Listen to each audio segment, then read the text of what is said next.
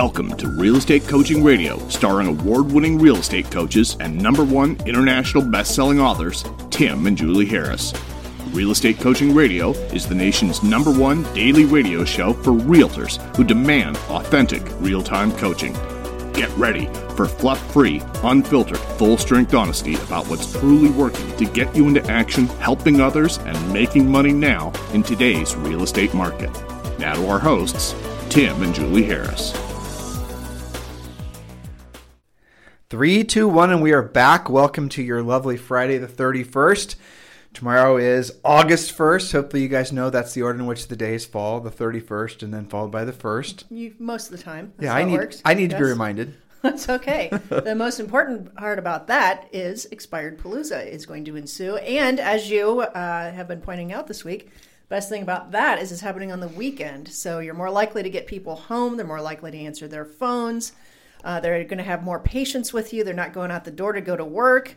So, I always tease our coaching clients that ignoring expireds is like saying, oh, no, it's okay. You can fall into the hands of a lesser agent than me. I have no problem with that. And by the way, I don't want the commission either. So like every podcast, it's going to be our podcast. We try to focus on 3 different aspects, all designed to help you guys educate you, motivate you, and get you into action. The first one's going to be, we're going to talk a little bit about from some experiences from coaching calls that we had today. And then the second is going to be, we're going to hit you with some headlines, though frankly, I don't think there are any, that are most relevant to you guys. There were from some yesterday. Maybe we should talk about those. I have one, the competing acts. And the third thing is, that's kind of boring though.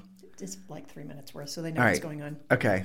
All right. That's fine. And the third one's going to be content that we started the other day with regards to working with buyers. Thank you for being patient with us as we sorted out all of our syndication. The podcast we moved from in the podcast world, everything gets loaded into iTunes, and then iTunes syndicates the podcast to all the different places. At least that's how it's supposed to work. But what's happened is the podcasting realm has gotten so big. Now there's a whole bunch of different competing companies that are all trying to essentially become like channels for podcasts.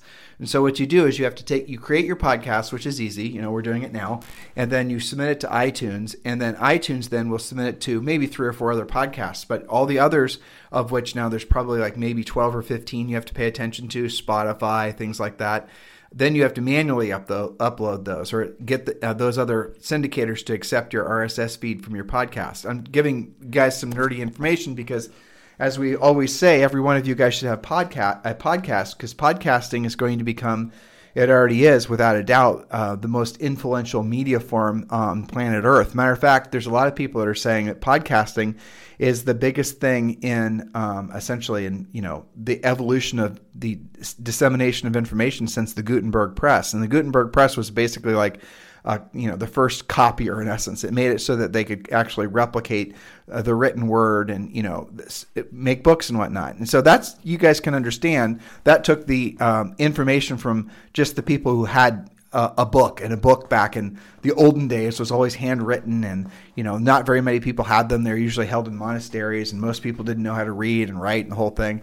Well, then boom, the Gutenberg press comes along, and now we can all of a sudden start syndicating, using a modern word, books, and more people can learn to read and write, and evolution of man type of thing. Well, the same thing, it could be argued, is happening with podcasts right now.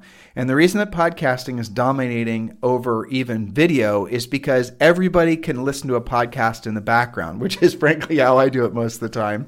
And Julie does as well. So you could be, folding laundry or whatever, and you can have a podcast on in the background. And podcasts have become something that people listen to at regularly scheduled times of the day. When they're working out, they listen to, timandjulieharris.com. When they're driving to work, they're listening to Joe Rogan. When they're coming home from work, they might be listening to something like, NPR or something. You guys get the gist of it. But podcasting is replacing normal media outlets. And here's something else that I think is very fascinating for me to watch. Because Julie and I have been podcasting and syndicating since 2007 or 2008, even before people knew what the word was. But the other thing that's really fascinating is the nature of podcasts itself is becoming less and less formal. So a normal, when you guys, one of the things that anyone says to me when they're thinking about starting a podcast, that they always hit a wall of, oh my gosh, I need to know how to use all this technology. I need to, know how to do all this audio editing and just all this stuff. You don't need to know how to do any of that stuff. And in essence, you just basically run a podcast straight through. Don't go back and edit. If there's a dog barking in the background, leave the dog in. What are you pointing at? One of our coaching clients' podcasts. Oh, good. Whose podcast is it? James Miller and his dad, Amelia Island Real Estate Show. Oh, good. Lots of great topics. Amelia Island in a hot seller's market. Buyers are working remotely. All kinds of great topics. That's awesome. Yeah, they took our advice. And that's one of Julie's personal coaching clients. They're also part of our EXP family. So everyone listening needs to do a podcast. You should, and don't worry about, like, for example, even the content. Don't worry about overthinking anything. You eventually will find your voice and you'll find your stride. But here's the thing I think will take a lot of pressure off. Just like, what Julie and I do. That's how people want their podcasts. They want to feel, ultimately, they don't want to feel like they're listening to a formal presentation necessarily. That's the old way of thinking about it. And that's frankly the more laborious way of thinking about it, because then you have to have a producer, then you have to have somebody that's going to do commercials, and you want to go back and edit it. You might want to, turn up the gain. You want to one person's not loud enough, one person's, all that Mickey Mouse. Screw all that. Over-engineer it. And it's not as authentic, I think. Right. That's what people like. Feeling like somebody. Most of the podcasts we listen to, at least I feel like we know them. They're not really friends, but they're like podcast friends, right? But that's the moral of the story. Yeah. So when you're doing your podcast, it's helpful, obviously, to do it with another person. But if you have to start out by just having somebody, just do it yourself, that's fine. And then eventually you can do your podcast. Maybe just have people call in and do interview-based. Interview-based is the easiest to do fundamentally because the person you're interviewing provides the content. But unless you yourself are going to do interviews like, say, Joe Rogan does, where Joe will call them out on their bullshit and he's not even trying to be, he's trying to be a civil host, a nice guest, and, in terms of he's trying to treat them respectfully because they're kind of a guest in his house. But at the same time, he'll reel them back in and call them out if they just try to hit some sort of talking points that don't really, jive with, reality. And I do that too when Julie and I interview people.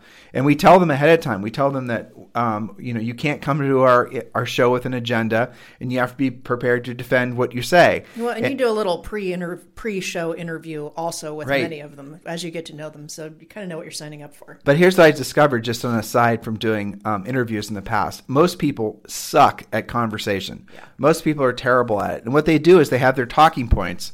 And especially real estate people, they'll have their 3 or 4 talking points, and then as soon as you challenge them on any of their points, I'll give you the ones that I always like to go after because they're indefensible, is basically the validity of teams, the validity of buying buyer leads, the validity of branding, all that stuff. And when I had someone on when someone wants to be on our podcast, it's so hilarious to me. We get probably, I bet on average per day, I get 10 solicitations for people wanting to be on our podcast. They come usually through intermediaries, usually through these companies that people hire to try to get them on, like PR agencies. So I'll get a pitch for someone to be on our podcast, and I can tell they've never listened to our podcast before because the person that supposedly wants to be on our podcast wants to talk about how to scale your expansion team or something like that, which you guys know, hopefully longtime listeners know, look, we'll talk about that until the cows come home, but if you're not prepared to talk about why those, essentially that's not a financially viable business model, if you're not prepared to talk about profitability, if you're not prepared to talk about, all of that, then why, you're walking into a minefield being on our show. And so sometimes when I get somebody who's a big name that wants to talk about, teams and branding or whatever, and this is somebody that you guys might know from HGTV or whatnot, I will tell them ahead of time that I'm going to challenge them and I'm going to tell them what my questions are going to be. And 99% of the time, they choose not to be on the podcast because they know that those particular points will be gotchas. And I'm not going to let someone, essentially preach an agenda to all of you guys that I know is bullshit. And so anyway, that's the point of all this is that podcasting, as Julie just said, a really good podcast, and the ones you're going to be attracted to too, aren't these big formalized presentations. They're not stump speeches. They're real communication, real conversations that are happening between people with all the little, inflections not edited out, all the little stupid contradictions and the things that people say and all the rest of it, stumbling over words, using bad grammar or whatever. Can you use bad grammar speaking though? I don't think you can. That's only right. You can. Well, see say how things incorrectly. Right. See how I just did that intentionally? See if Julie's paying attention? Mm-hmm. I asked if I could use bad grammar by asking if you can use bad grammar because she's actually screwing around on her phone right now. You shouldn't use bad grammar, but you can if you'd like. I know. Okay. Well, so the point of all this, guys, is definitely want to start doing a podcast. Because podcasting going forward, and just use the example Julie just gave you, is going to be what will provide a incredible long tail stream of business for you. And start out just by talking about what you want to talk about. Start out by talking about what interests you.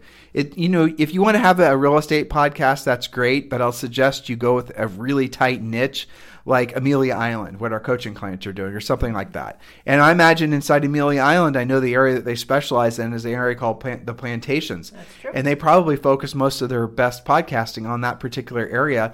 And get this, probably 50% of the owners in the Plantations, condos, and houses don't live there. So they're able to listen to these podcasts, and they're living in some other part of the world, feeling like they're connected to what's actually, boots on the ground. You guys see the power of this? Yeah, I listened to one, I think it's called Block and Lot, or Lock and Block, about Manhattan real estate. And, it's so different than the rest of the country. I get lots of different interesting things, but he keeps it just Manhattan and just the different types of ownerships, co-ops, apartments, etc. Yeah. And his focus is on different ways of winning and purchasing and all the different changes that New York rolls out. It's just, it's kind of nerdy, but it's interesting. No, it is nerdy. But to your point, keep it kind of in your wheelhouse, but have enough to talk about. Right. And you should have some really tight calls to action in there because the point of doing a podcast is, from a business perspective, is obviously to provide overwhelming value, but you can ask the people to do business with you. If you just disseminate the information and you don't give them a CTA, a call to action, a reason to reach out to you, they're not going to.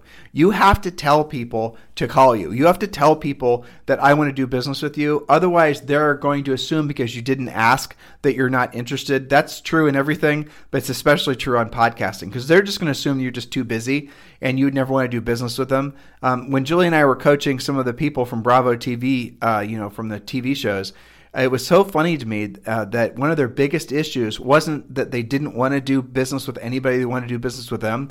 The perception that they had to constantly overcome is that they were too busy to do business. And who was that guy from Puerto Rico, actually, when I was talking with him? Luis, Ortiz, yeah. So Luis Ortiz had that problem, and he was doing primarily leasing at the time he was on that show. He wasn't even selling properties. And so I had to have, he and I had some calls about how he could start in New York, how he could start going after notice of defaults and distressed real estate and stuff like that, which is a huge opportunity in New York City, which goes back to the original point Julie was making before I got on my podcasting tangent. Make sure that you're looking and paying attention to the expireds in your marketplace.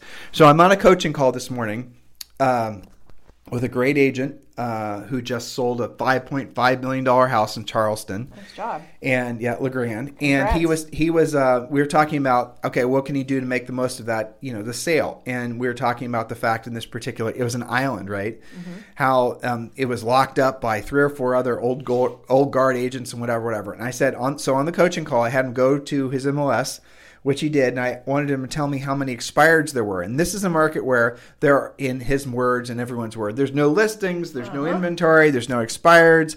Everything sells in 22 seconds. It's all selling off market, blah, blah, blah. All right, so with this one particular island, which is really popular and stuff sells, just like I just said, that's the perception of it. Since the beginning of the year, there were over 700 expireds. Wow. And he didn't even know about it. Holy cow. Over 700 opportunities. And this was a small island to list properties. Yeah. And he'd never looked. So let's say he was able to list 1% of that. I mean, that's incredible. You don't even need that many to work out. That's here's amazing. The best part. The sale he just participated in, he brought the buyer, was the highest sale on the island ever. That's amazing. Yeah, so he just hit the highest sale on the island ever. And there's 700 expireds, probably, I'm guessing. That'd be something to talk about. How many of those have gotten relisted? He'd have to check and all the rest of it. Yeah. But today is the last day of the month, and tomorrow is the first day of the month, which means, as Julie said, Expired Palooza. There's always a peak of expireds. So those of you who are in our Premier Coaching Program, use our expired script. It's not just enough to have the script. You have to listen to the audio training we do, so we can give you all the, essentially the nuanced approaches between just reading the script and making the script work. Reading the script is, essentially being coached to use the script and have the actual words in front of you are not the same thing. It's a difference between watching a video and having a personal trainer. I can watch videos on my iPhone and go to the gym when it opens again, and I can know how to do the moves. But the thing is there's nobody watching me to know whether or not I'm actually doing the moves correctly. Mm-hmm. Like I might be trying to do some sort of, lifting weight whatever on some torture device over at the gym, but I don't know that I'm not standing up straight, or I don't know. I mean, that's the reason there's mirrors in gyms so you can look at yourself, but I might be arching my back when I'm not supposed to be, actually hurting myself, that kind of thing. And that's what a trainer's supposed to do. They're supposed to go in there and give you the nuanced approaches to make you better at what you're supposed to be doing so you can get results faster. That's really simply what a coach does, or that's essentially what you should be considering doing if you want to move your business forward faster. I do it. Julie does it. All the smartest, most successful people on planet Earth always have coaches for whatever they're trying to perfect, because it shortens the learning curve. There is no hack. There is no shortcut in life. But if there is, it's hiring somebody who's been there first to help you get there quickest. So if you're interested in learning more about our coaching program, why don't you guys text the word Harris to 31996. Text the word Harris to 31996. And when you do, we're going to text you back we're going to text you back a link that you then can download. It's 3 free books: The Real Estate Treasure Map, Think and Grow Rich for Real Estate, and your 12-month lead generation plan. Oh, there's a fourth one. Oh, I said it already. Real Estate Treasure Map. Mm-hmm. So they're all there, and you can download those books, and those are an excellent, way for you to essentially, if you're listening to us for the first time, this is definitely, those series of books are definitely things you need to embrace immediately, especially the Real Estate Treasure Map. So just text the word Harris to 31996. And also, thank you for those of you who are being so supportive of our book on Amazon, Barnes & Noble. It continues to be one of the best-selling real estate books of all time, and nearly 400 five-star reviews. So thanks for that. The book is called Harris Rules, if you've not picked up the book yet. So there it is. Now we're going to talk next. Julie, let's just skip the headlines for today. Okay, that's fine. Okay. So we're going to talk now about what we were talking about previously, which is talking about essentially the buyer process. Mm-hmm. And what we're hoping to do is demystify a lot of the, obviously our coaching program focuses on working with sellers, becoming, a powerful listing agent. That's really that's what we want you guys all having as your North Star. But working with buyers is going to be a great thing for everyone to do. Our busiest, most successful listing agents with consistently 20 to 30 listings who really don't have to work buyers if they didn't want to, we always want them to have 2 or 3 AAA, really great, ideally high-end buyers in their back pockets, because it keeps them in front of the market. They'll know exactly what's happening in the market. When you're working with sellers and you're just looking in the MLS at what's sold, you're just using your comp data from previous sale history, you're not on the leading edge of what's happening in the market. So the problem with a lot of top listing agents is if they stop working with buyers, they're not at the very leading edge of what's happening in the marketplace as far as preferential, changes.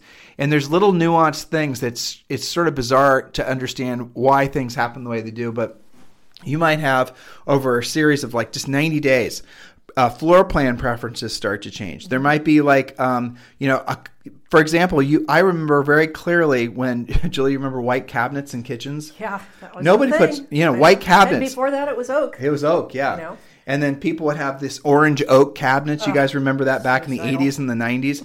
And how about, what was the horrible green in the 70s? Oh, yes, and goldenrod. Right. You do see the trends, and you also see things that you're not going to see if you're not out there actively showing property.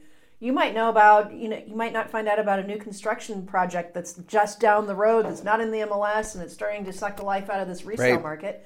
I think that, and I love our powerful listing agents, and I love that they have the freedom to say, I'm only a listing agent. But I also caution them that your pricing brain slips a lot too. That's right. It's much more powerful to see things in person, as well as getting buyers' impressions of what they see in person.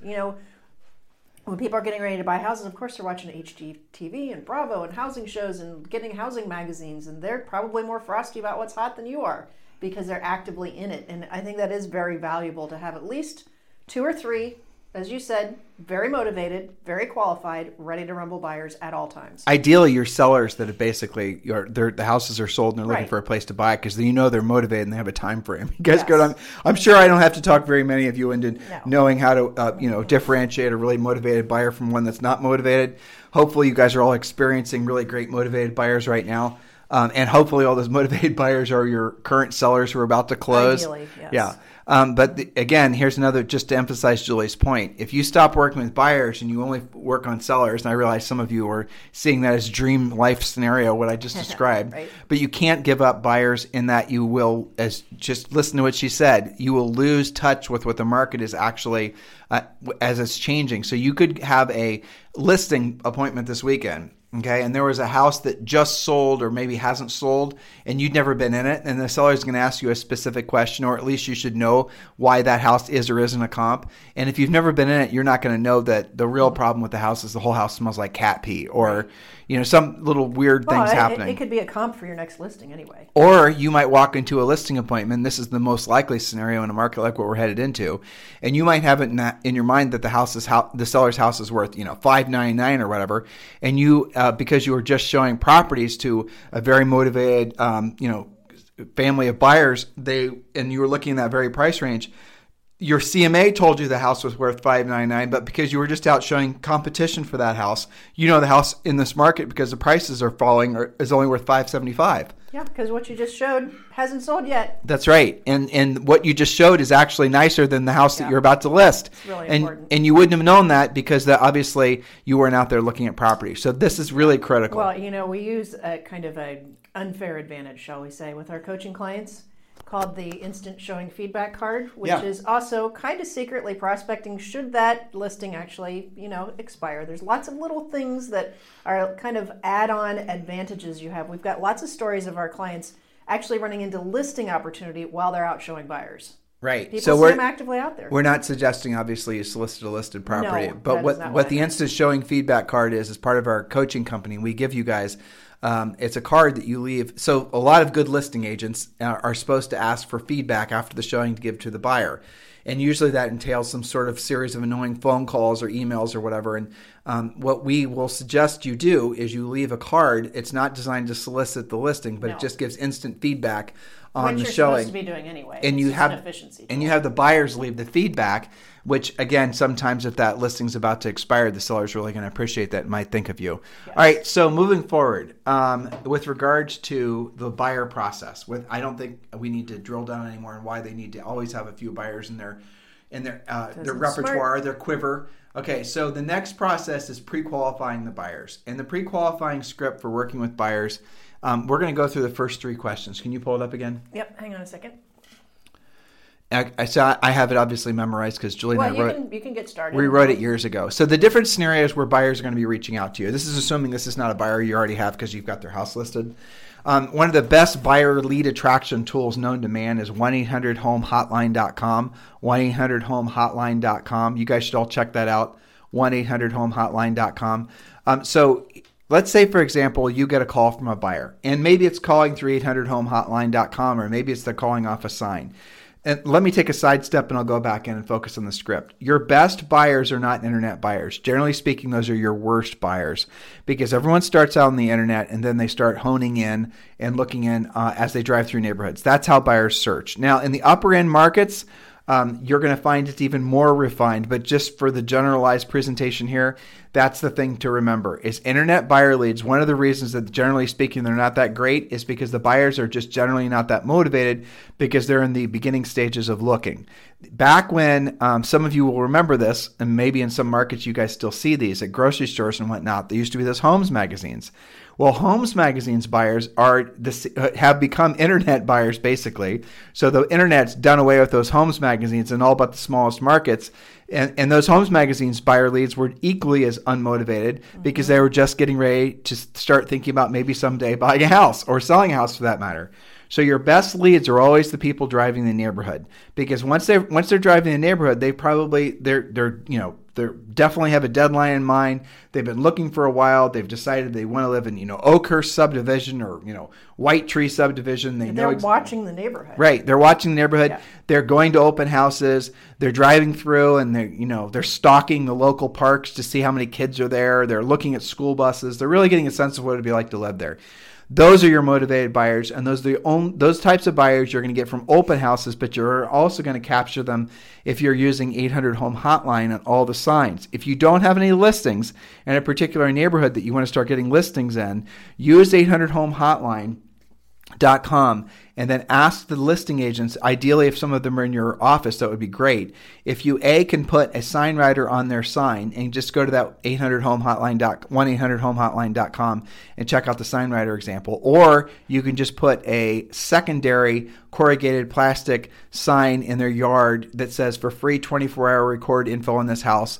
and then it's going to say call 1-800-555-1212 and then whatever extension, and then there's going to be a recording describing the house. What that is really is a tool to designed to, yes, give them information on the property, but an instant information on the property. And they can also have the information texted to them. But really the benefit to you is anytime they call it, you're going to be able to caller ID them. And the system's going to text you and let you know that this person from this phone number just called on this house. You guys following me on all this? I know I'm going through this relatively quick because I assume that most of you are just going to go to 1-800-HOME-HOTLINE.com and check it out. And the scripts are there too. Yeah. And so you don't have to write everything that Tim just said. But here's the process. And the reason I have this memorized is because when Julie and I were selling hundreds of homes per year, we did have agents that worked for us as, buyer's agents. But one of the things I quickly learned was when you delegate pre-qualifying, especially your upper end listings, you're going to lose all kinds of business because no matter what, the people you hire to pre-qualify are never going to be as effective as you. So some of the last things we ever suggest, frankly, if you never delegate these things, it's great. Don't delegate pre-qualifying and don't delegate going on listing appointments. And I know, again, the current zeitgeist is you give up both, but the inefficiencies that essentially delegating those two important things introduces to your real estate business results in a massive drop in net profit. So yes, that means you might not have to pre-qualify people anymore. And yes, that might mean you might not have to go on listing appointments anymore. But it also is going to mean that your crappy profit's going to get crappier because the inefficiencies that come from expecting someone to do a high-end job. We had an email last week from a coaching client that described exactly what you just said. I don't know if you remember that because we get so many emails, but she was saying that she's got all this lead generation in place. She knows how to make the phone ring. But she was basically playing a round robin with buyer's agents and, today's your day for lead conversion and tomorrow's my day for lead conversion. They didn't do it with urgency. They didn't use a script. So she's like, I'm generating all these leads and I'm not getting any results. What did she say? She said it was like running a faucet full of money down the drain. Well, and so then she was like, should I just hire a VA to do it? And, it's like, no, you do it and then you can disseminate who gets which leads. And in fact, if you're going to maybe not even have buyer's agents, but have referral agents, you can charge them more because it's pre-qualified, ready to rumble. The script is done. They're financing. It's much better to do it yourself. That's, to your point, one of the last things you should ever give up. Because, and you guys are going to listen when we go through our script, is because you're going to lose all your listing leads. And as far as having buyer agents, I have looked at countless profit and loss statements for teams. And I'm going to tell you what I tell 99% of them. And you guys aren't going to like this, especially if you're part of the team, the religion of teams, right? Because teams and, all this crap has become somewhat like a religion. People are absolutely pissed and offended when you say anything against the idea that this business model that they're trying to, create is flawed. It is flawed. It's terrible, especially if you're trying to have profit in your business. If you were, and I've never found an example where this wasn't true, and I know I'm going to get some email or text where someone's going to argue with me, and that's fine. Argue away. I've never gone over someone's profit and loss statement where it was not more profitable for them to refer all their buyers out after they had been pre-qualified and all the listing leads were pulled out, to refer those buyers out to other agents that in their marketplace for a 35 or a 30% referral fee. I have yet to find an example where that was not more profitable referring the buyer leads out than trying to build a buyer's agent staff and a buyer's agent team. Now, if you're part of EXP, what I just gave you was a great, great system for you to go about starting to add people to your revenue share group by essentially putting together a group of agents that you trust to do a great job and make them part of your referral team, but they have to be part of EXP. I mean, there's another little side benefit if you're part of EXP. And by the way, if you guys want to learn more about EXP Realty, without a doubt, it is going to be the world's most dominant real estate brokerage. And I said the world. And the expansion internationally, I'm hearing rumors and I'm seeing them hire up people. The EXP Realty is going to go so fast across Latin America. It's going to start spreading all over anywhere in Europe that English is spoken, which is, by the way, everywhere in Europe. You can go to Poland, you can go to Italy, well, not rural Italy, but you can go to Germany, you can go to everywhere in Europe. They speak their native tongue, but they all are taught in grade school how to speak English as well. So you're going to see EXP expanding so fast. If you're interested in learning more about EXP Realty, because it is without a doubt the single best business opportunity of most of our lifetimes. I made it super simple for you. Just text the word EXP to 31996. Text the word EXP to 31996. And when you do, we're going to text you back a quick 9-minute video. Watch the video. You're going to have a lot of your questions answered, and then you can have a call with someone to answer your any follow-up questions and maybe move forward with us at EXP. All right. So before I got on the EXP tangent, what was what were we saying? Well, we were talking about 800 Home Hotline. We're talking about how your best buyers are not internet buyers. Referring out your buyers in teams, right? Yes, and that your best buyers are the ones driving by. They know the neighborhoods. I have a quick coaching story about that from yesterday. Great coaching client in Paducah, Kentucky, Sarah Gibson. Okay, so she's got a new listing. She's putting a lockbox on the front door. Guy parks his. Actually, he was already in the driveway. She's like, "Who is this guy in this truck?" So she's doing the lockbox. He walks up. He introduces himself. He says, "I've been watching what this homeowner has been doing. I saw the house before they rehabbed it. Me and my wife are super interested in it. Do you mind if I walk through?" He even said, "Just so you know, I'm already working with another agent." You know, he was like totally, he told her about his financing, told her about his agent. Like, this guy is ready to buy that house. And she's like, "Sure, come on in." You know, he was literally like right there. He beat her to it. Right. And she's putting a lockbox on. So I don't know whether he ended up being a buyer or not, but I bet he was. So as far as like the buyers and pre-qualifying, the reason that you don't want to delegate pre-qualifying, you don't want to delegate to a VA, or you don't want to delegate to some, wannabe successful agent, is because you're going to lose listing leads like you cannot possibly believe. And so here's the gist of the script. And whether you're using this from someone calling you directly, or they left a voicemail for you, or whether they're calling 800 Home Hotline, it does not matter how you got the lead. And I want you guys to completely forget all this bullshit about all these stupid rules that people preach. If someone texts you, you're only supposed to text them back. If someone emails you, you're only supposed to email them back. Just forget all that. It's all a bunch of crap. Here's the bottom line. You call everyone back. Okay? Call everyone back. Voice to voice. If they send you to voicemail, fine. But call people back. Don't set up all these rules that are just basically thinly disguised, mechanisms so that you don't actually have to do the real work of real estate, which is learning how to have, professional conversations with people. It's creative avoidance. So is what it is. If someone's calling the 800 Home Hotline, for example, here's the script. Here's the first 3 or 4 lines. And I know this because I used to say it a billion times, and I haven't said this, professionally speaking to an actual client in forever, but it still works because this is what we coach all of our clients to say. Ring, ring, hello. So I'm sorry. Somebody just called the 800 Home Hotline. They listened to information about the house, and they're parked in front of it, and they see the sign, and then they call the 800 Home Hotline number, or they text it. Doesn't matter. And then here's what they're going to hear. You're calling about 123 Elm Street. It's a 3-bedroom, 2.5 bath home with a private backyard. It's recently remodeled kitchens and bathrooms and HVAC, newer roof in 2012 or whatever. The house is in perfect condition, ready to move in, near perfect condition, ready to move in. The house is currently priced in the mid-500s, right? And for more information, press 0. That kind of thing. And then and thank you for calling about 123 Elm Street. That's it. And then what's going to happen is probably maybe 10% are going to press 0 for more information. But you're going to call, and you are going to call every single one of them back. Because here's what's happening. If you notice from the recording, I did not give them the price. I gave them the price range. Now, you don't want to put the price in the recording for several reasons. And the biggest one is you want to basically not have to go there and update the audio every time you change the price. You guys are spoiled thinking houses sell themselves in 22 seconds.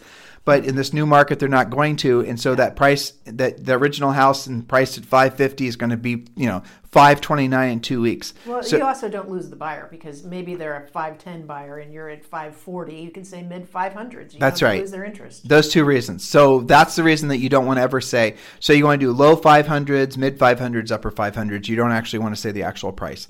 The other reason is because they don't know the actual price and they're still curious, right? Mm-hmm. Now, here's the next key, and this is the other thing that agents always screw up on when chasing buyers, because this is all about chasing buyers. And our hidden agenda, not so hidden, is always to pull out the sellers. Is you have to have what Julie and I have termed, copywritten, trademark, don't steal it, called furiously fast lead follow-up.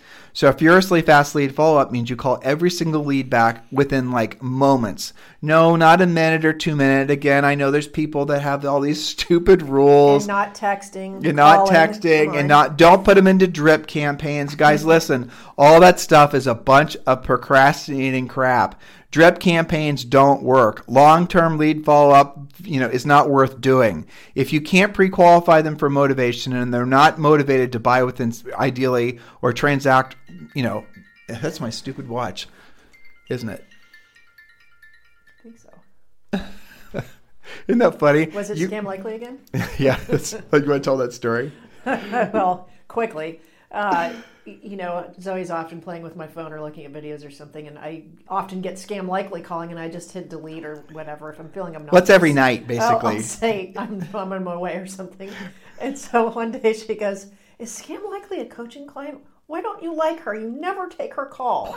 I'm like, Scam Likely is just not a good client. So the Scam Likely thing, when we answer it, because I get the call too, it's something in Chinese. It always is and who knows what's going on. Yeah, and so Julie and I, you know how when you guys get a message, you can send back an SMS and they're pre-written messages. Well, so Julie and I text back, "We're on our way. See you there." See you there. Who knows what it is? We don't speak Chinese. No. Anyway, so that was Scam Likely. Yep. Right on time.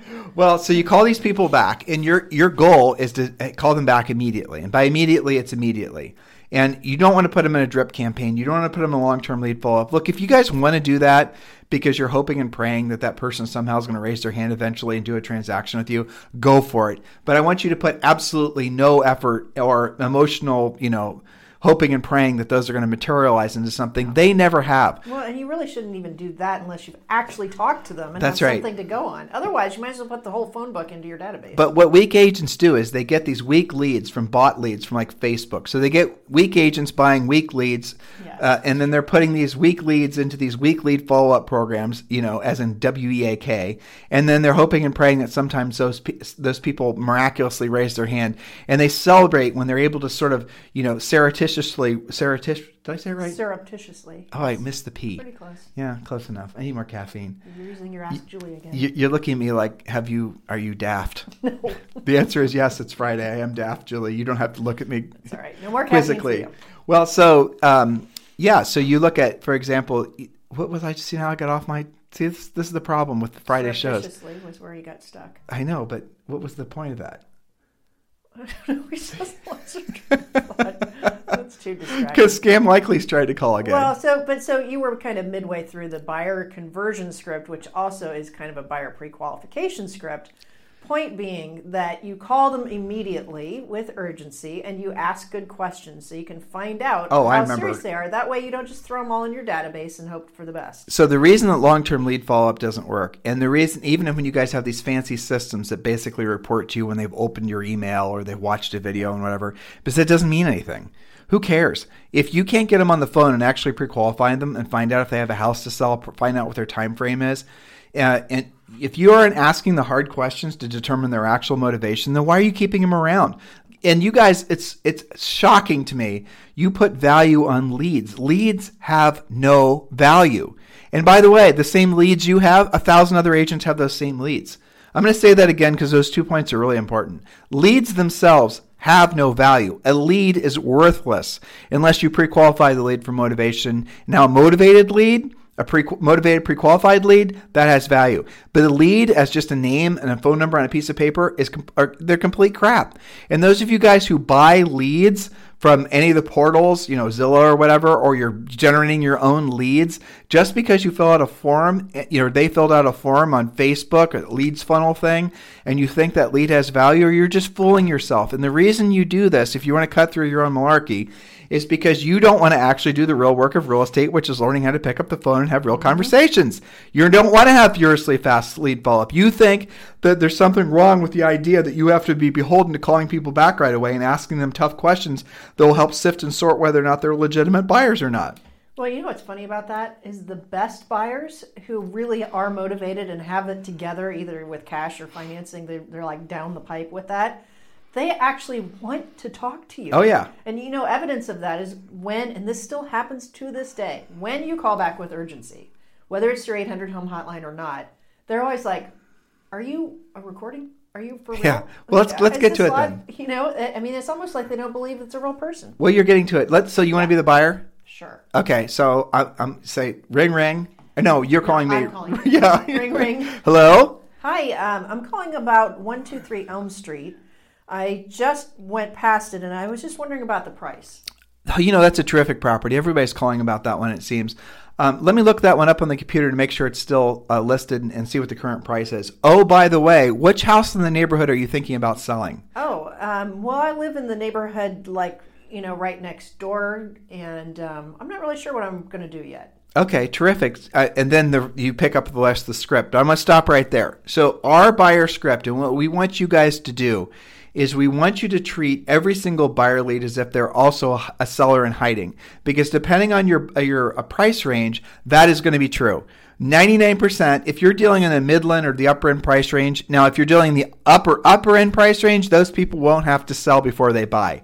But if you're dealing in really where most of you are, 99% of you are going to be dealing with people that present as buyers, but they're actually sellers. And furthermore, they can't buy unless they sell. But because you guys don't know how to have the seller conversation with them, you waste too much time focusing on the wrong end of the transaction, which is the buyer side. Or they lose the buyer before they even get to that question. They just answer the question, what's the price? So let's rewind for a second. You said, hi, how's it going? I said, I'm calling on 123 Elm Street. What's the price? Right. And if I just say $499. Oh, well, maybe I'm not even going to tell you that I'm only a $399 buyer. I'm just going to say, okay, thanks, bye. And why is the asking the question, by the way, which house in the neighborhood are you thinking about selling? You ask that question right there. And our entire script, pull the script up. There's a couple other little fun things that are halfway down the script. Our entire script is designed to work like that. And using psychology, it's making it so the psychology of sales is working on your behalf. Again, Julie and I wrote this and refined it, and our goal was to make it so you don't have to think.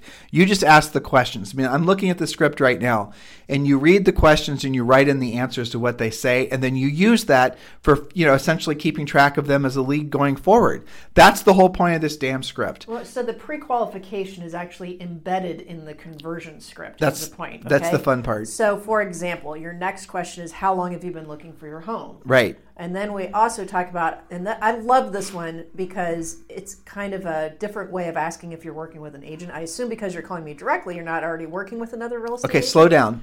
Did you hear how she asked that question? Yeah. So the next question is, Julie, it's nice to meet you. I'm looking it up on the computer. And let's just say Julie says she doesn't have a house to sell in the neighborhood. Okay, she's a first-time buyer or whatever. Or she sold her house out of state and she's relocating. Okay, perfect. And then I'm going to say, so how long, the next question is, how long have you been looking, right? Mm-hmm. Yep. And I've been looking for the past 90 days. And then you say, you don't want to ask the question, are you working with an agent? That is a weak question that any moderately sophisticated buyer is going to know the answer is yes, because then they're going to get you to shut up and just give them the information and get off the phone, right? So the way to ask the question is, and I assume because you're calling me directly, you're not working with another agent. When you ask the question like this, they're actually going to tell you the truth. If you ask the question the other way, they're going to tell you just whatever it takes to get you off the phone. I know, it's magic. It's like just it's psychology scripting thing, but it works so well. It's the same reason that the second question is, everyone's calling about that house. It's a terrific property. Oh, by the way, which house in the neighborhood are you thinking about selling? When you ask that question at the top of the script, when you first start that conversation with them, they're not going to lie to you. They're going to tell you the truth because they weren't expecting that question, so they won't be mentally, emotionally prepared for it. Right. Script. That's the reason we put it up there, because what most of you do is you're not professional and you have, frankly, bad training, and the bad trainers have told you to say dumb things where you're supposed to somehow friend up and bond with this buyer. They fart around with mirroring and matching for 20 minutes, and then maybe they have the guts to ask that question. You have a dog? I have a dog. You're a human? I'm a human. It's mind-numbing. You live in a house? I live in a house. We're perfect for each other. I can work with you. And then, an hour later, they then somehow meander into a conversation about the house the seller has to sell. Do you think the buyers and the sellers want to waste their time getting to know you like that? You guys are just acting unprofessionally like that because you don't know how else to act. Can you imagine walking into your dentist's office? I mean, think about how it actually means and what it actually is to work with a professional. You walk in, you go up to the counter, you fill out forms and paperwork. You sit your ass back down in the chair. You have a clipboard full of crap you fill out, and then you sit there, and then you go into the doctor, and there's a very expected procedure as to how things are supposed to work. Same thing when working with any professional. Any service provider is going to have a system, not with agents. Yeah, and you don't have a choice either. You will not be seeing the doctor without those forms filled out. That's right, and there's no negotiating. Right, and that's the approach that we want you guys to at least consider taking. This is the reason. This is the process that they have to go through for you to work with them. And if they don't want to answer these questions, if they're just wasting time and you end up losing a lead, good. Your job is not collect leads. The more leads, when we have a coaching client, and this is, again, this time of year, we always get a lot of these guys. Guys and gals, okay, tell me about your business. How many leads do you have? I have, and it's usually some ridiculous number. And then they say, well, I have 32 leads. Okay, and how many? And then I have another 700 leads in my drip follow-up cam. I had somebody tell me 2,000 once. Yeah, people brag about it. I literally, for like 30 seconds, I didn't know what to say. 2,000? What are you just putting everybody in your drip campaign? Yep, for the past 3 years. That's how I handle my leads. It's the race to it's this analytical, weak sales, bad training, Mickey Mouse, where your goal is to somehow form these huge databases or these huge lead lists where then you just drip campaign crap at them till the cows come home.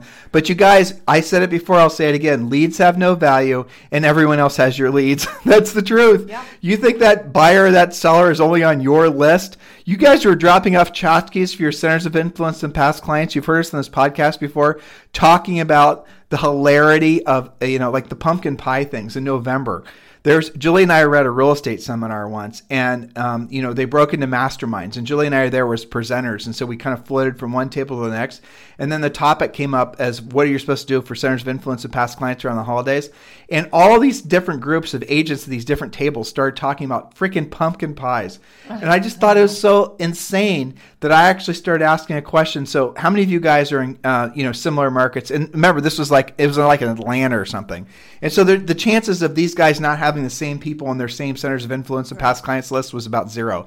So I said, so if you're Bob, if you're dropping off a pumpkin pie at the Smith's house and you see Jane's pie sitting there on the kitchen on the stoop, right? And then as you're pulling out of the driveway, John is pulling in the driveway to drop off another pie. I mean, I'm trying to make them laugh, but what I was really trying to do is point out the insanity of what you guys think is lead follow-up and how you're trying to fake bond and fake relationship with people, but people don't want that. They don't want your damn pie. They want you to solve their problem. No. And they get pissed when raccoons eat it all over their porch that night. Yeah, exactly. And so when you go to your dentist, I hate going to the dentist while he's doing procedure and having him even try to talk or her try to talk. Get it done. Just get it done, right? Isn't that what a real and the way you get business centers of influence and past clients, the way you build your database, the way you make people send you business is because they like you, but they're not going to like you unless you solve their problem. They don't like you because you gave them a damn pie. They like you because you helped them buy or sell a house. The pie was not necessary. Now, we're not suggesting you don't keep up with your centers of influence and past clients. We are suggesting you call them, and you can mail them things like we usually suggest once a month, a postcard or something of value. Give them something of value, as you said, like a market report, an update, an absorption rate study. Right. So that's fine. But we're not saying go all driver on everybody. What we're talking about is just help people using good scripts. It's an approach to business that true professionals take, and that's the reason our script is written the way it is. All right, so Julie, we then asked, I assume because you're calling me directly, you're not working with another agent, and then we can get into the weeds about levels of motivation. So continue to read the questions. That's right. And then you said, because remember, we also asked them how long they've been looking. You've been looking for X number of days, months, years, whatever. Interesting. Ideally, how soon do you want to be in your next home? Okay, so those two questions are important, right? So how long have you been looking for your house? And then the form basically gives you an opportunity to say, I've been looking for, fill in how many days, months, or weeks. And then if they say they've been looking for I have this memorized, but I want you to read it so I don't screw it up. They say, well, I've been looking for a month. Mm-hmm. And then you say, interesting, and go back to that script. Yes. I love this part because it says, have you seen any homes that you've liked? Yes or no. Okay. If no, what about the homes that you've seen have you not liked? So this is a little bit of a rapport building, but interesting fact, oftentimes buyers who have been roaming around looking at new construction or open houses or whatever, they do have something. And the next question is, what have you decided to do about it? Because you might have a sale right there. Okay. So let's say that they didn't. Great. What about the home did you like? Based on what you liked about that home, this is what you're looking for in your next home. And then you write down what they're looking for. The home you said you liked, did you make an offer on that house? If no, would you like to make an offer? If yes, why didn't that work out? So you're kind of, and you're also finding out if they're kind of lightly working with somebody as well through that. So what you're doing is you're basically saying, how long have you been looking? Great. While you've been looking, whether properties, have you seen any properties that you've liked? No or yes. And then if they say yes, then you ask, well, did you make an offer on that property? If they say no, and then you say, well, if the property is still available, would you like to make an offer on the property? Right? And you guys are going to find a lot of times they're going to say, yes, I would like to make an offer on the property. And I didn't make an offer on the property because I walked into an open house and the agent didn't offer to write the offer. That's right. Nobody ever asked me to write Nobody ever asked me. When we were selling real estate, we sold tons of houses just because we asked that one question. I know. It was shocking. It was shocking. It's just like nobody bothered to ask them. Okay, so you have to ask that. All right. Now, let's say that didn't happen. The next part is, let me ask you, if I were to show you a house that would fit all of your needs, this is the home you're looking for on a scale of 1 to 10, 10 meaning you'd absolutely immediately buy the home, where would you rate yourself? If they say anything other than a 10, then you move on to a different question. So if they say a 7, and you say 7, congratulations. So let me ask you, what would it take to get you to a 10? Exactly. You seem surprised I remember the script. No, that's okay. And, the key here, too, and I find this when agents are learning scripts, you have to actually listen to the answer. Right. Don't be so anxious to go to the next script question, because you'll have wasted your time if you don't retain what they're actually telling you. Because here's what you're going to find. On a scale of 1 to 10, Julie, this is the summary, right? Okay, you're looking for a home in X area. The home has to have X number of bedrooms, bathrooms, a big backyard, private space, whatever, a Zoom room. Okay, so you're just summarizing, so you're showing them that you listened. We have that in the script to kind of force them to really hone in on what the buyer wants. You guys listening, do you understand what she's saying? So at this point in the script, what we want you to do is take a breath and summarize everything that the buyer said to you and repeat it back to them so they then can hear that you listened. Subconsciously, you've already put yourself at a different level than most agents who just want to talk about their golden retriever. And so now you're going to be, essentially then moving forward with the conversation. And then, believe it or not, you're going to start asking motivation or close questions. And this is on your first call. Yeah, and the funny thing is, by actually asking, you have built rapport with them. So those of you who are big rapport builders, you are doing that. Okay, so here's a good one, an assumptive question. What's the name of the lender you're working with? That's right. Okay. Who's the lender you're working with? And if they haven't, then you can have a lender conversation. And what price range has that lender pre-approved you for, or what price range have they told you not to go over? Now, here's the thing. This saves so much time, because what do agents do? Are you working with a lender? How do you like them? Yada, yada. This is, what have they told you not to go over? Because if they're not working with a lender, that question will still get that information out. That's right. Okay, so let's see. Have you actually gotten pre-approved or just started the process? So you've already signed the loan application. That's in there because buyers don't know the difference between pre-approved and pre-qualified. Have you signed the loan application? Julie, is this question so on a scale? Right there. Okay, but Mr. Buyer, so just so I'm sure about, and we didn't ask this question, is a little scroll up, Julie.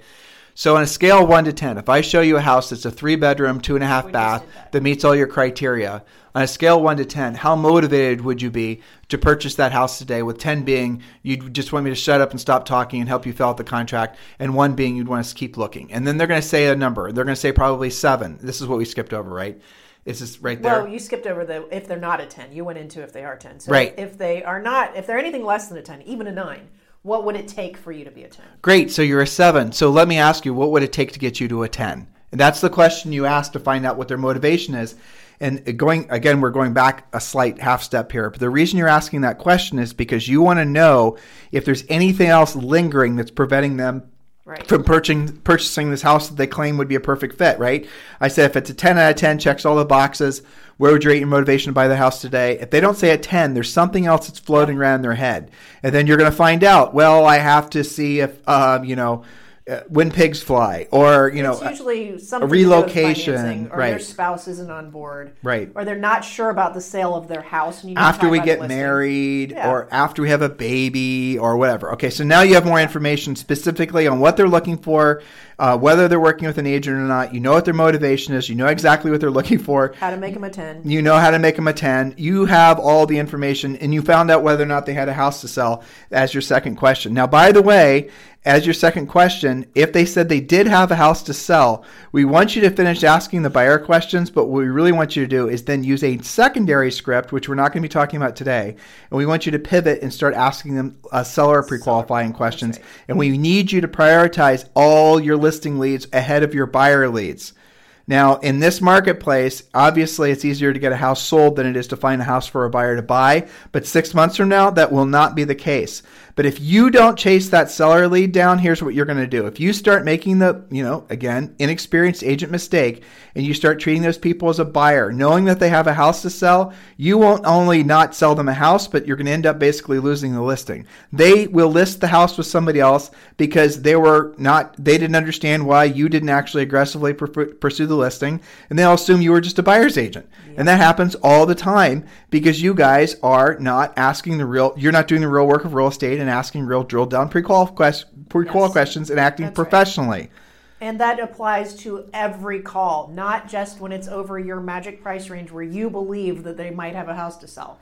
Investors call on first-time home buyers. They might have a whole bunch of crap they want to list with you. You don't know if you don't ask, right? Yeah, I mean, I remember our coaching clients, when they use this script, you quickly discover not just one hidden transaction. You might discover multiple hidden transactions. You could find all kinds of things. Well, I have to sell 5 rental properties first. Yeah. Or I'm waiting for, I have to sell, whatever. My brother and I are selling out of a farm and we're looking to put it for sale and it's worth, $10 million. And once that sells, we're going to buy 3 houses. But you are just treating that buyer lead as just one-up buyer, not actually drilling down and finding out what other real estate things were circulating in their heads. Big mistake. Okay, so I love this question because this is your closing question. Is there anything else I didn't ask you that I should have? Which is also a great one for listings. But is there anything else I need to know? That's just making sure that you have got all the intel. All right. So now you're going to actually answer their question. They're probably calling about price. And here's a little nuance, right? So let's say that after you've got all this information, you now know that what they called on is not in their price range. Or it's not for sale, or it's not what they were looking for. Right. And so you guys, some of you are thinking, especially the analytical out there, thinking, well, you never answered their question about price. It's because you were essentially pre-qualifying them, and you could have said, well, listen, let me find out what else we have coming for sale that's not on the market yet. And obviously the stuff that's on the market that you might not know about, and some of the new construction stuff that you might not know about. And, obviously then based on how you answer these questions, I'll know what to send you and what information to share with you. And then you can say all the best houses, as I'm sure you've discovered, Mr. Seller, are selling usually within minutes of being put for sale, or magically they're put for sale at the same time they're sold. Yeah. And what's really going on there, Mr. Seller, is those actually sold before they went for sale because of, agents like me knowing where these houses were and introducing buyers like you to these properties before they hit the market. Yeah. So it's okay, Mr. Buyer, if you have an unfair advantage in the marketplace, and that's what I'm hoping I can be for you. That's right. So perfect. This is what's going to happen next. We're going to set up an appointment for you to come into my office so we can get the process started. That would be the buyer presentation. At that same appointment, we'll see the homes that I found for you that are the closest match. I'm going to contact your lender to let him or her know that we're working together, and so we can work together to help you find your financing in the buying process, something like that, so that you're saying, hey, I'm going to work with your lender. We have a nice tight little thing here. And you go for the appointment, and at the bottom of the script, it actually says appointment date and time so that you don't wuss out on actually closing for the appointment. Now, if they won't give you an appointment at that point, you can still circle back to, what else is it going to take for you to feel comfortable and confident moving forward to setting an appointment. Maybe there was something else. Maybe they just are getting started on their financing and they don't want to do anything until they know the real price. So along those lines, as far as the financing goes, coaching clients, we have something called the Ultimate Agent Addendum. You need to use that when accepting offers on your listings, but also on the buyer side transactions, you need to use that Ultimate Agent Addendum when you're accepting lender's letter for your prospective buyers. Lenders are trained and coached to never spend that much time with a buyer until the buyer's in contract on a house. You guys don't know that. You trust your buyers or you trust your lenders are doing a good pre-qualification job. They never do a good pre-qualification job. What our Ultimate Agent Addendum does is it forces them to do a 3-merge credit report, to do all the verifications of employment, assets ready to close, acceptable credit, acceptable just everything. And what will happen is you'll get a lender's letter and they'll have congratulations, Tim and Julie Harris are qualified to buy X with this much down, with the interest rate not to go above this prime frame, this is locked in for this time. And then you're going to see, usually in the second or third paragraph, subject to verification of. That's telling you right there that lender didn't do jack and they were playing golf. They got a call from the borrower. The borrower had a 5-minute conversation with them, and the loan officer basically said, "What's your name? What's your email address? I'll fire you off a lender's letter, pulled it off his hard drive, sent it to Yep. him.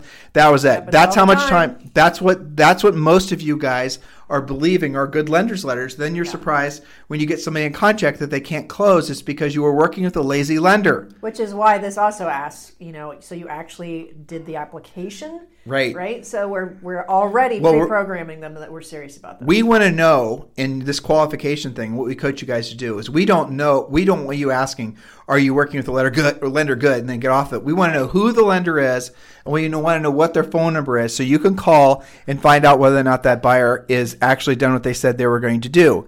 And then the other thing is you need to explain to the buyer, it's critical in this market, and this market is any market, right, that they've actually been pre-approved with the only verification or subject to being the appraisal of the house. And identifying the address. Yes. Right. So that's it. So the only lender's letter. By the way, that is absolutely acceptable how it should be done. If a lender gives you a hard time about that, it's because they're being lazy. Right. If an agent gives you a hard time about that, it's because they don't understand what you're trying to do, or they don't want to do the extra effort. They should both be thanking you for pushing the deal along. Right. And so, again, the language, we call it, Premier Coaching Clients, go to Harris Learning, search. It's called Ultimate Agent. It's called the Ultimate Addendum. The Ultimate Addendum. Use that same language whether you're representing buyers. That's right. And you basically call up the buyer's lender and you say, I'm going to email you or whatever something.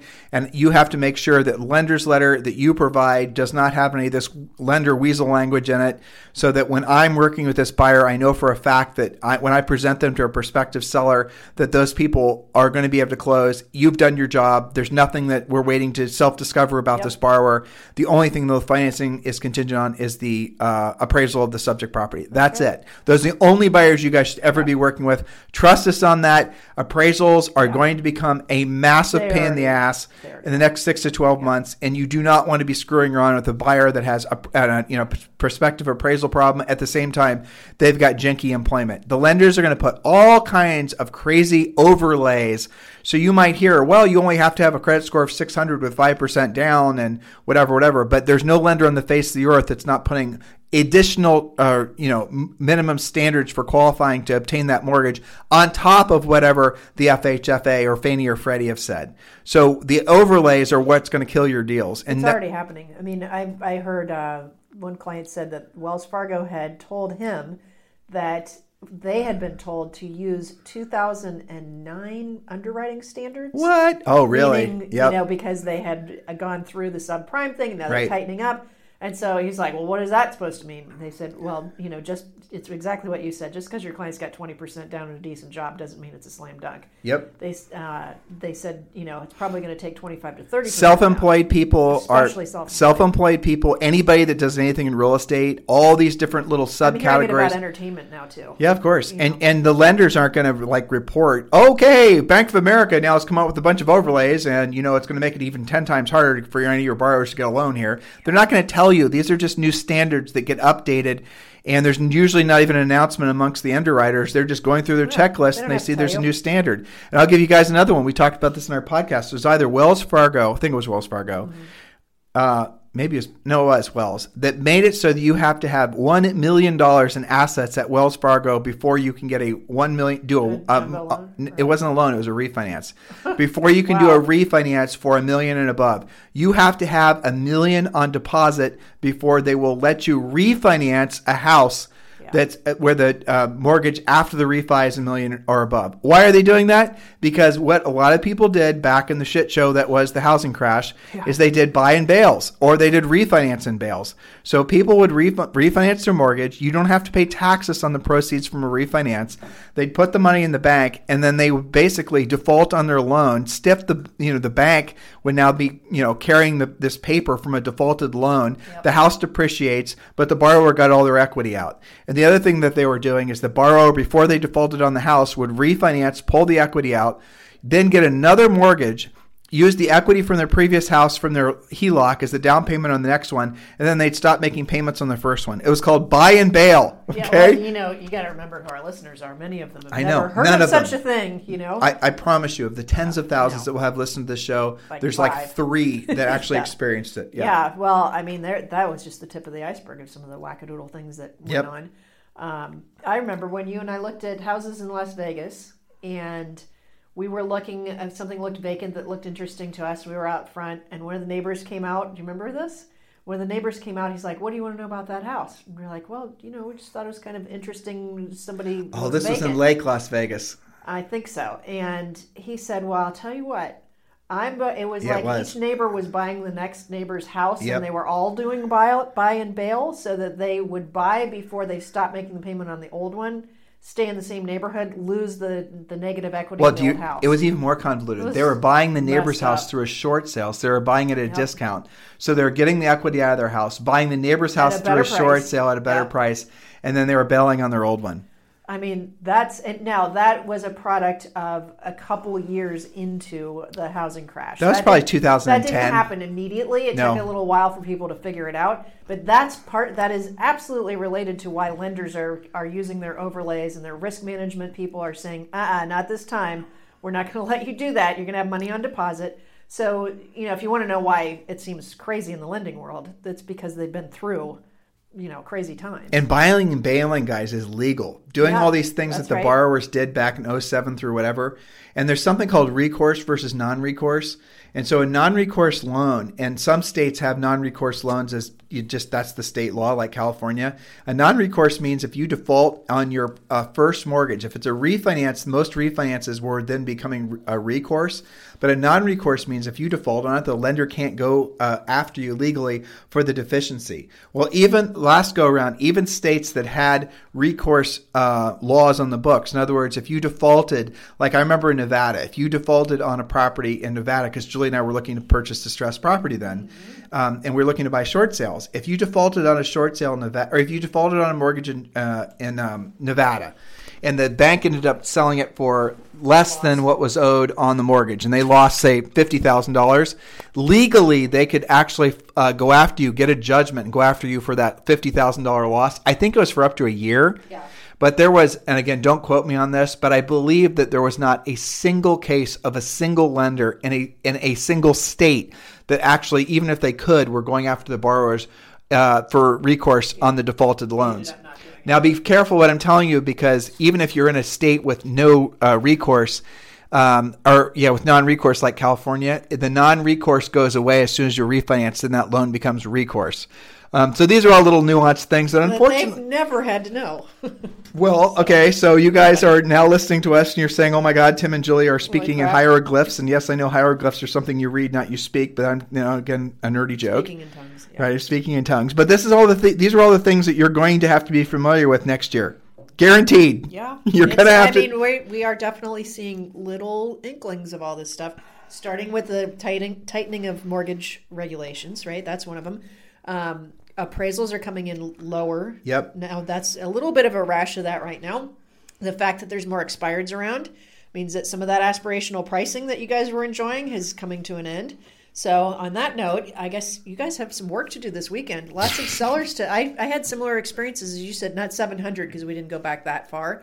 But in every case, I was really surprised to see how many expireds, because, they all think everything sells fast and furious, but it is possible to actually overprice something even in a hot seller's market, or what you perceive to be a hot seller's market, because that many expireds around tells you that it's starting to transition. I'll suggest to all of you, if you're not excited about the opportunity that's going to be presenting itself in your near future, if you're not excited about it, you're completely and mentally and emotionally missing the boat, because all these changes are going to create huge opportunities for you to be of service to other people.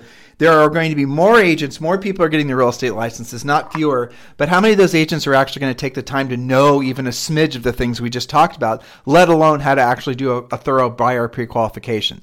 You guys understand the importance of knowing how to ask questions and which order to ask the questions. You understand the importance of not just winging it, which many of you guys think is, what you're supposed to do. How many of you right now are going to listen to what Julie and I just said, feel overwhelmed, then now go listen to someone telling you how to run Facebook ads where you can pay, 40 cents per buyer lead, and you think that somehow that's what you should be doing with your business, even after listening to what Julie and I just described to you. Funny quote from one of our coaching clients about that. There was a discussion on our private Facebook page we have for our members, and one of them said, I'm considering buying these buyer leads, and one of our more experienced, longer-term members, he goes, those people that you get from doing that kind of buying of buyer's leads are so far out and so non-motivated that your career will not last long enough for you to actually help them. That's true. You know, and I think that's, and he was speaking from experience too. So, you know, you got to be smart about what you're doing. There's leads everywhere. There are leads everywhere. Guys, this is no problem. This is the best time to be in real estate since probably, I would say probably this is the best time to be in real estate ever. And at least Julie and I's career. Because there's more opportunities. And frankly, you guys can leverage more technology and things like that to get at those opportunities quicker. And all you've got to do, you are ultimately, the one thing that should make you happy, proud, encouraged is the real work of real estate can't be, delegated to AI, can't be delegated to a VA in the Philippines, can't be delegated to an underskilled agent. You can try, but it won't work. So for you to succeed in this marketplace, what your mission should be is to learn what to say, how to say it. You've got to learn the skills. And when you do, you're going to be confident. So we just told you that today and tomorrow and into the weekend is Expired Palooza. How many of you are listening? How many of you are going to go to your MLS and see how many expireds there are? How many of you are just going to brush that off and you're going to go work on your branding or your website? Right? How many of you guys are actually going to take seriously the opportunity that these types of markets present? And if not, why aren't you? Be honest with yourself. Why aren't you? You know what we said is true. You know how we're saying it is true. You know the information we're delivering you is going to work. So why aren't you doing something with it? Why aren't you? You need to really drill down and be introspective about that answer. In the meantime, guys, hopefully we're helping you. We're doing our best to educate you. And obviously through the education, hopefully you'll feel motivated. But ultimately, the third part's going to be up to you, which is getting you into action. You have to get yourself into action. Julie and I are good at getting your fire started. We're the kindling. We're the match, right? But ultimately, you have to make that into a bonfire. That's what we're going to continuously try to do every single day in our coaching company or podcasting. Anything we can do to help you guys stay the course. Anything we can ever do to help you. You know you can always reach me directly. Text me at 512-758-0206. Listen, listeners, thank you for continuing to make this the number one listened to daily podcast for real estate professionals, at least in the United States. We sincerely appreciate it. It is amazing and it's wonderful to see so many of you that are embracing the message that Julie and I are putting out there with regards to a return to sanity to the real estate business. We are ending an era of all these tech companies and all these buying buyer leads and all this, fake acting like you're working when you're not really working, social networking, Mickey Mouse. All of that stuff is going to weed itself out because the market's going to force all those bad ideas to be shown for what they are. And the agents that are going to be left standing, the brokerages that are going to be left standing, are the ones that actually know how to get the job done, be of service to other people. The way you can do that is by knowing how to help other people solve their problems. That's your mission in life. That's what you're here on this planet to do. In the meantime, if you guys need us for anything, as always, feel free to text me directly at 512-758-0206. We'll talk with you on the show tomorrow. This program has been a presentation by Tim and Julie Harris, Real Estate Coaching. For more information on our real estate coaching and training programs, visit our website at timandjulieharris.com. Remember to tune in weekdays at noon for upcoming shows. And until next time, thank you for listening to Real Estate Coaching Radio with Tim and Julie Harris. This podcast is a part of the C-Suite Radio Network. For more top business podcasts, visit c-suiteradio.com.